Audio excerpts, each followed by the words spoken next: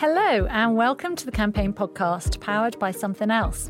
I'm Claire Beale, I'm the Global Editor-in-Chief of Campaign, and in this episode we're going to be talking about the future of work, what the culture and logistics of our professional lives are going to look like in a few years' time, and what we need to be thinking about now as employers and employees to prepare ourselves for this radical transformation in what it actually means to go to work. Helping me to explore these themes, I have two guests with me. First, Sue Todd. Sue spent 7 years running her own culture consultancy, Wonder, and she now heads up Magnetic, the magazine industry's marketing body. Hello, Sue. Hello, hello. And our second guest is Bruce Daisley. Bruce helps to run Twitter's European business, but he's a man who's also spent a lot of time this year exploring work cultures and the way that our jobs are changing.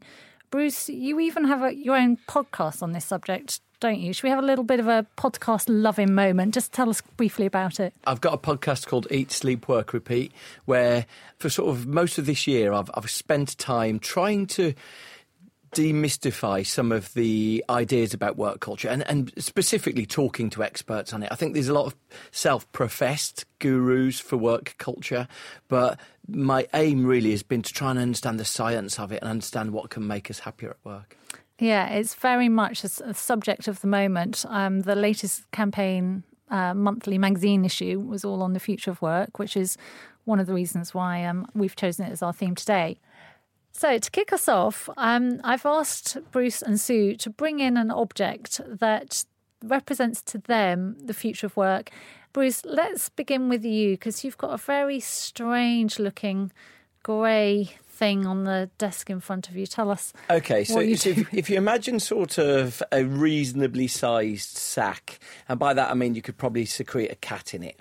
You insert your head into this hole, and then almost where the ears might be, these two additional holes there, you put your hands in there, and this is called an ostrich pillow. So it's like a sort of head sleeping bag. It's directly aimed for people sleeping at work. So if you need to catch sort of a bit of a mid-afternoon snooze, it's designed for that. More than anything, I've brought it in because I thought, thinking about how we can incorporate rest, probably not like that, if I'm honest with you, but rest and balance into our lives. Where on earth did you find that? It's good, isn't it? Sue, what have you brought? I brought a mirror that for me represents self-determination and autonomy. I think by 2020, YouGov reckon there'll be 50% of the workforce in the UK self-employed or freelance, 20% at the moment. So autonomy and self-determination are going to be how we're all going to feel. We're definitely going to have more kind of say in how we do things. And I think even if you're still employed and in what we classically call a corporate environment at the moment, I just think there'll be an enormous change in terms of how much we kind of have to decide for ourselves what good work and how we work looks like. That sort of ties in with what I've brought with me. I've actually bought a book. It's called My Naughty Little Sister, and it was written by Dorothy Edwards and illustrated by the brilliant Shirley Hughes. Now, my daughter, who's 11, was off school sick last week, and for the first time in years, she said to me, "Mom, will you read me a story?" And I went up to the attic and I got this book. Because she's my second child, I had never really read to her bedtime stories as much as I had my first child. And looking back, and it was a real moment last week, how much of her early years I spent not getting home for bedtime, not being there. And I had this lovely moment last week, but it was also a bitter moment as well. So mine's hopeful for parents that come after me, that they do get more time to read books like this to their children in the evenings. But I wonder why we're all confident and hopeful, because I can sort of perceive that there's going to be a twin-track world, that there's a lot of enlightened workplaces and then a lot of workplaces where you're not going to get home and the demands on you are going to get higher and higher. There's a lot here to discuss, but our work lives have already been transformed dramatically by technology, and it is the technology that's increasingly allowing us to work flexibly remotely, but it's also the technology that's meaning it's harder than ever to step away from work. So I just wanted to kick off by asking you both whether is one of the biggest problems with the way we're working at the moment, is it email? Is it this always-on culture that technology has fostered? Sue, what do you think? I think it's less email, although it's one symptom, and more interruptions. So I think it's the collection of email is disruptive. Open plan offices can be disruptive. other social and technological tools can be disruptive. So I just think it's harder to carve out your time into focused time and time where you do interact. That's okay to be, more interruptive. Carving up your time and really being very clear about what is uninterrupted and interrupted time, I think is, one of the things people need to change and organise around work. And that dictates also place, which I think is the whole debate about offices, home working, being in different spaces, permission to work elsewhere other than the office. Yeah. So just on a personal level, when you work from home, do you have a space that you say, like, this is my working space? So when you go there, you're in a different frame of mind, or do you work from bed, from the kitchen table? Do they blend? Don't want to conjure up any dodgy images for your listeners, but I don't actually. I think it's just more about not being interrupted. So I work in all different places in my house, and I also work in private members clubs. I work out of my stakeholders' offices. I work on the train. I think when I'm out exercising, and I come into an office as well. So, Bruce, I know that the sort of advice is when it comes to email, just check your emails once or twice a day at a set time and then step away from your inbox. I can't do that, and I often wonder whether it's just there's something about my personality, because I'm a sort of a bit of a news hound, that I always need to know what's going on and what people are trying to communicate to me. Is that a discipline you've managed to achieve? I think you're completely right. When I started my career sort of ages and ages ago, there was like these time management courses, and someone who's a professional trainer who didn't have any exposure to the real world of work would tell you, oh yeah, it's all about this list for this. And it felt so disconnected with the reality of your job, but you had some self-hatred that you couldn't change to adapt to that. I don't think that's remotely practical. I think the truth is now, email is used, it's like a motorway with one lane on it. It's used for the desperately urgent, the sort of the mundanely trivial. It's used for everything. And so consequently, if you're not checking email on a fairly regular basis, you're probably not doing your job properly. So then I think our focus and our target has to be, okay, so how can we make work more satisfying, and can we get 90-minute pauses from it? I just read something in management today. The average British worker spends 16 hours a week in meetings. I mean, this is like a hostage situation. If people are dragging you into a conference room and you've got to feign attentiveness for 2 working days a week, it's no wonder that everyone has sort of got this constant hurry sickness. Everyone's got this sort of constant anxiety. They've got 130 emails to deal with when they come out of those meetings. Work is less fun than it used to be. God, that's depressing. Just on that meetings culture, have either of you got tips on how to deal with that? Do you do stand-up meetings? Do you do walking meetings? What? No, I don't have a one-size-fits-all for meetings. I mean, I think I try to keep them to the minimum, but I don't base them on my need, because they're not all my meetings. So I think you have to be careful that you don't go, I can do this one in 30 minutes and someone else has got something they want to talk about. I mean, I think you have to move away from everything has to be an hour. I think everybody's accepted that everything doesn't have to be an hour long. I do walk and talk with meetings occasionally, but most of them are pretty classically in a space, sat down with someone for as short a period as we can possibly manage. Here's the critical thing here, is that the figures that came out in October, UK productivity, the increase over the last 10 years is the lowest increase in productivity for 2 centuries. So British growth is slower than ever before, and it's largely because the approach we're taking to the way that the office has changed, with mobile phones, with computers, we just add more stuff to it. So we add more meetings, we add more emails, we give you a device to check those emails when you're out and about. End result is productivity hasn't increased. And I think probably the big differentiating thing over the next few years will be the organisations that make a change against that. So I chatted to Cal Newport, who's written a really fascinating book called Deep Work. And his point, he's a computer scientist, he's an author. You get stuff done, not with the easy stuff, which for that read emails and meetings, but with the hard stuff where you're sitting down, in your case, Claire, where you're writing something or where you're thinking about the consequence of 8 people that you've chatted to. That's deep work, and you're creating something of substance. You're not creating anything of substance when you're replying to 28 emails. And his point is that unless you optimise your working environments for deep work, then actually you're going to be one of the organisations that lags behind when it comes to productivity. So what might that be on a practical basis? So he says a lot of CEOs, a lot of sort of leaders are doing a monk morning now, where they don't have meetings or answer emails till 11. Find Thursday, Tuesday mornings, you don't do any meetings before 11 and 12, or you just find a way to accommodate it into your weekly routine. I love that phrase, a monk morning. Yeah. That feels very peaceful. But let's be honest, we work in our industry, we work in a service culture. And as much as we might talk about working flexibly, the dynamics of our business models demand that there's a client who's asking for a service, and you need to be there to deliver it when the client wants it, not when it suits you particularly. How do we deal with that? I try to think about how many occasions there are with everybody I know and the people I talk to where somebody has a very urgent service need that means you have to switch out quite quickly from what you're doing. Occasionally it happens, but most of the time, most of the people you're servicing, you know, kind of have their own rhythm. So there's a certain element of me that thinks, I think you could probably protect, if you adopted something like Bruce is talking about, like the Monk Morning, I reckon you could protect 60 or 70% of that. I think it's a bit of a myth that we kind of...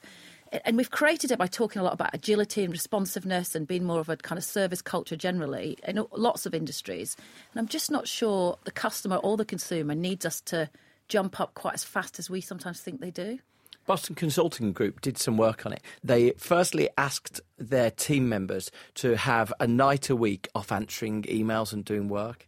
And they found that the people who went through that process were so happy and so satisfied and so content by having one night a week off work. They asked permission if they could continue afterwards. Right, there's the interesting thing. The second one is they felt that they had this urgent demand of clients. They felt like people are paying Boston Consulting Group a lot of money. We need to be on tap all the time. So they communicated to their clients, oh, on this day, Amit won't be available on Thursdays. You can't contact him on email on Thursdays. And what they found was that when they said that, clients understood it completely. Oh, Thursday's the day I can't email him. Thursday's the day I'll chat to other people. And so Rory Sutherland gave me an example. Rory said he had a client meeting somewhere, and he was flying to this client meeting. And it was only when he landed at his destination, he finally got on Wi-Fi, checked, and he saw that the meeting had cancelled. And he phoned the office. He said, what happened? And they said, we emailed you. And he said, but that's a phone call. We've already got a device that gives the urgent communication that could have prevented me flying for 6 hours to get somewhere. It's a phone call. And I think that's one of the things. We're not even using the tools available. Everything's just going. It's like one of those sort of garbage disposal units, and you think you start pushing everything down here. Surprise, surprise, not everything should go down there. So I think we need to probably think a bit more effectively about the tools we've already got. You two wrote an article for Campaign recently where you talked about a survey that found that the number of people who say they feel lonely at work has risen by 30% since the millennium, which is desperately bleak.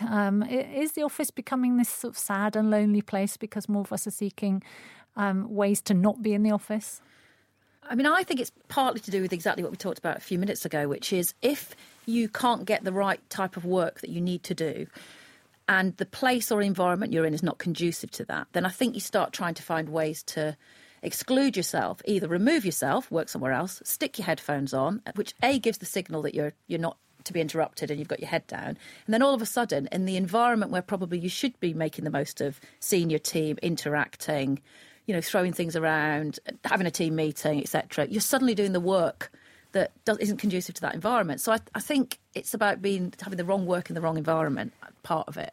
There was a great piece by Ian Tate last year, and he was talking about so they'd reduced their working hours with the view that people would come and do their discursive parts of their jobs in the office and then maybe sort of handle some of the administrative parts out of the office. I think things like that are really progressive. Do we need to rewind on some of the sort of modern trends of office design? I'm not espousing putting walls everywhere, but I think probably you could cultivate more of a tribal vibe of teams if you had groups of 20, 30 people working in units with fewer disruptions and interruptions. Yeah, I mean, I think the best offices do that really well. I think they really think hard about open plan and a number of pods where people can break away either on their own or with their team.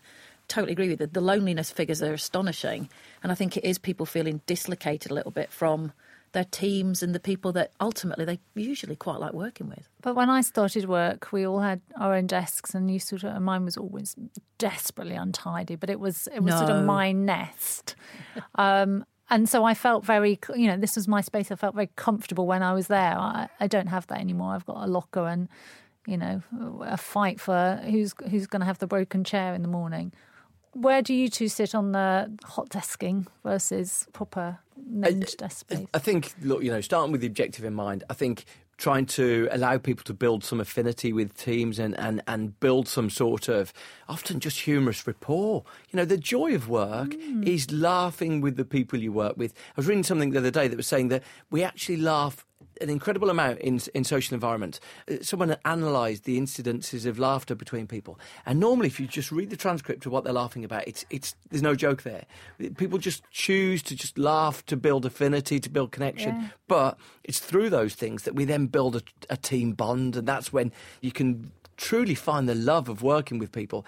And so for me, anything that fully divorces us from that, where you don't stumble into a colleague for 3 days a week because you don't know where they're sitting, I think you're losing some of the affinity that we love forming with the people we work closely with. But let's be honest, we do work in a pretty privileged bubble, really, in the media industry, where all of these issues around flexible working, part-time working, you know, do you have your own desk or not, they're quite privileged problems to have. And the economic realities for an awful lot of people is that they're having to work as many hours as possible in environments that are not conducive to creativity or sort of the best mental health. They're doing it because they've got mortgages to pay, rent to pay, families to feed. There are many people that would listen to this conversation and think we're up our own backsides. I think in the creative industries, though, given what we all know about the growth that's happening from the sector in its broadest sense and how important it is to UK PLC, I don't know the stats, but I would imagine the vast majority are not what we'd call knowledge workers. So I think in the widest possible sense of the industry that we're in, I think this stuff's really relevant because I think all the data about stress and anxiety and exhaustion at work, you know, really affects creativity and ideas. And, you know, that's kind of the absolute centre of what we collectively all do.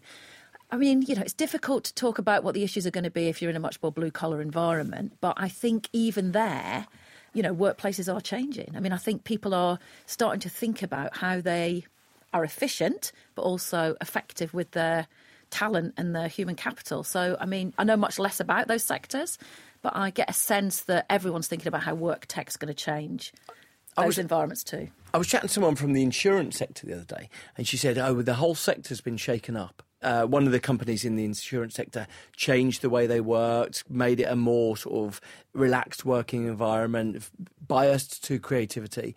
And it's been so disruptive to the sector that everyone else is sort of shaken by it and wondering how they can adapt.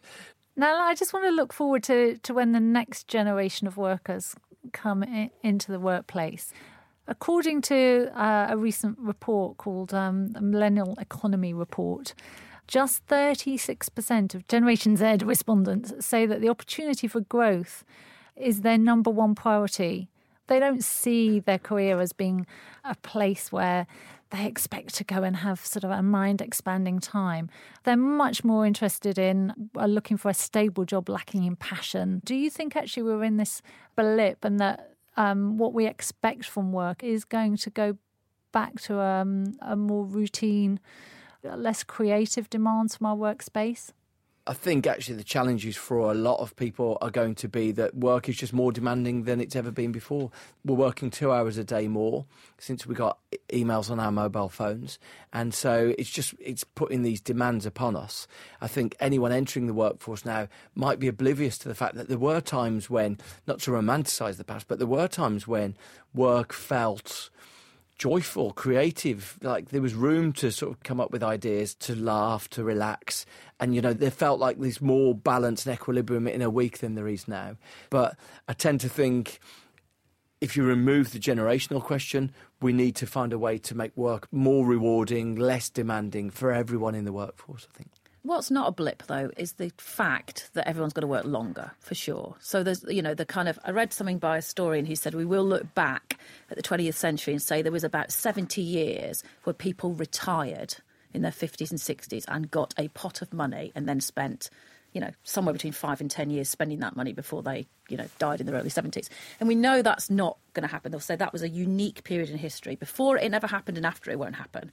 So I think people's attitude to what they need to get out of work is a little bit more long-sighted. You need something to do that keeps you cognitively alert and keeps you kind of interested. And, you know, golf's not going to do it for me. I've often struggled with this idea of a work-life balance because if you enjoy your work, it is your life. Do we need to just move away from this idea of work-life balance?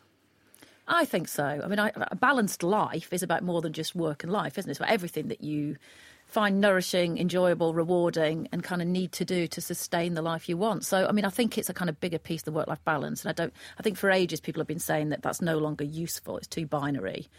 Employers have a responsibility to have these bigger conversations about what people want that matches what the organisation is trying to do for a longer period. It doesn't mean they'll stay for 50 years, but I think whilst they're engaged with your workforce, I think you really need to understand it. Now, you two, I know you've worked together to come up with a charter to address some of these issues. It's called the New Work Manifesto. So I wondered if you could tell me a bit about that and what you hope to do with that manifesto. I think it's just some ideas and principles to open the discussion and to give people a sense of the things that we've come across that we think if they could adopt them might make disproportionate difference to the outcomes that we're all talking about, reduced stress, higher productivity, happier at work. The list feels immensely sort of very achievable. It's almost trivial. Some of the best things that anyone can do is take a lunch break.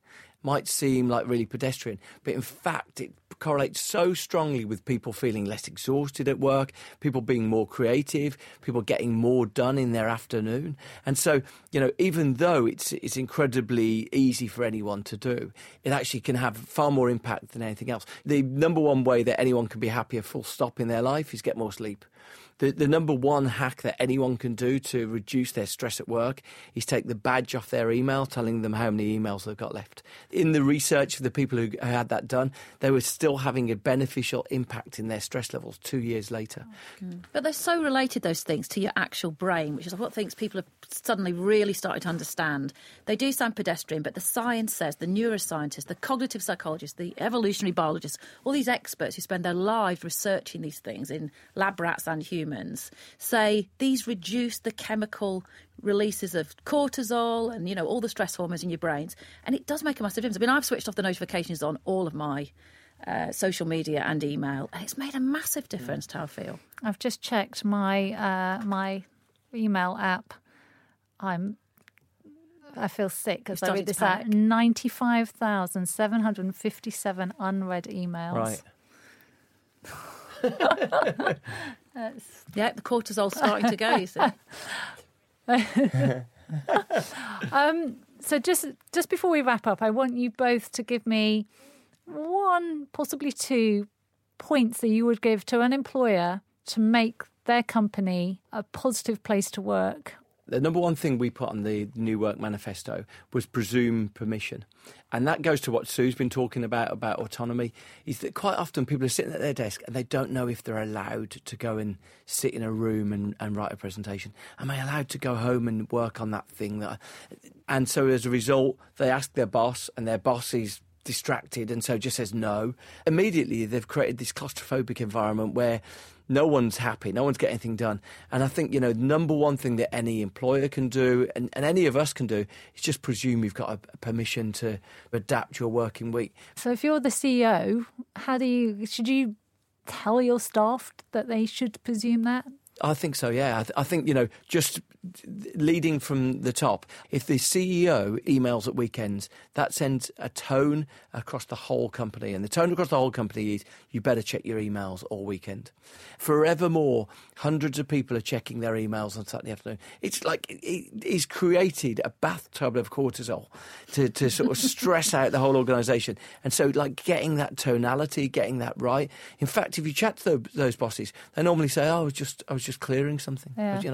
So that's a cultural change that our employers can make now. And Sue, what would you advise? So I think my advice is to talk about this stuff more. I mean, there's been loads of surveys done. I think there's one by Deloitte last year, like a global leadership survey that said something like 82% of global leaders believe culture can be a competitive advantage, but that only 19% believe they had the right culture to enable that. So there's this massive gap. So I would imagine it's just not, we'll talk about it more, just, more openly and start the conversations. One massive area that we haven't touched on, and I'm going to leave it to another podcast, is diversity. So I wouldn't want anyone to think we were completely ignoring that issue, because I think it's vital to securing the future health of the business. But it's such an important issue. We will leave that to another podcast. Thank you both so much. Thank you, Bruce. Thank you, Sue. Thank you. You've been listening to the Campaign podcast, powered by Something Else. Thank you so much to our wonderful producer, Miranda Hinckley. Please join us for the Campaign podcast next month, when we will be talking about Christmas advertising. And we'll see you next time.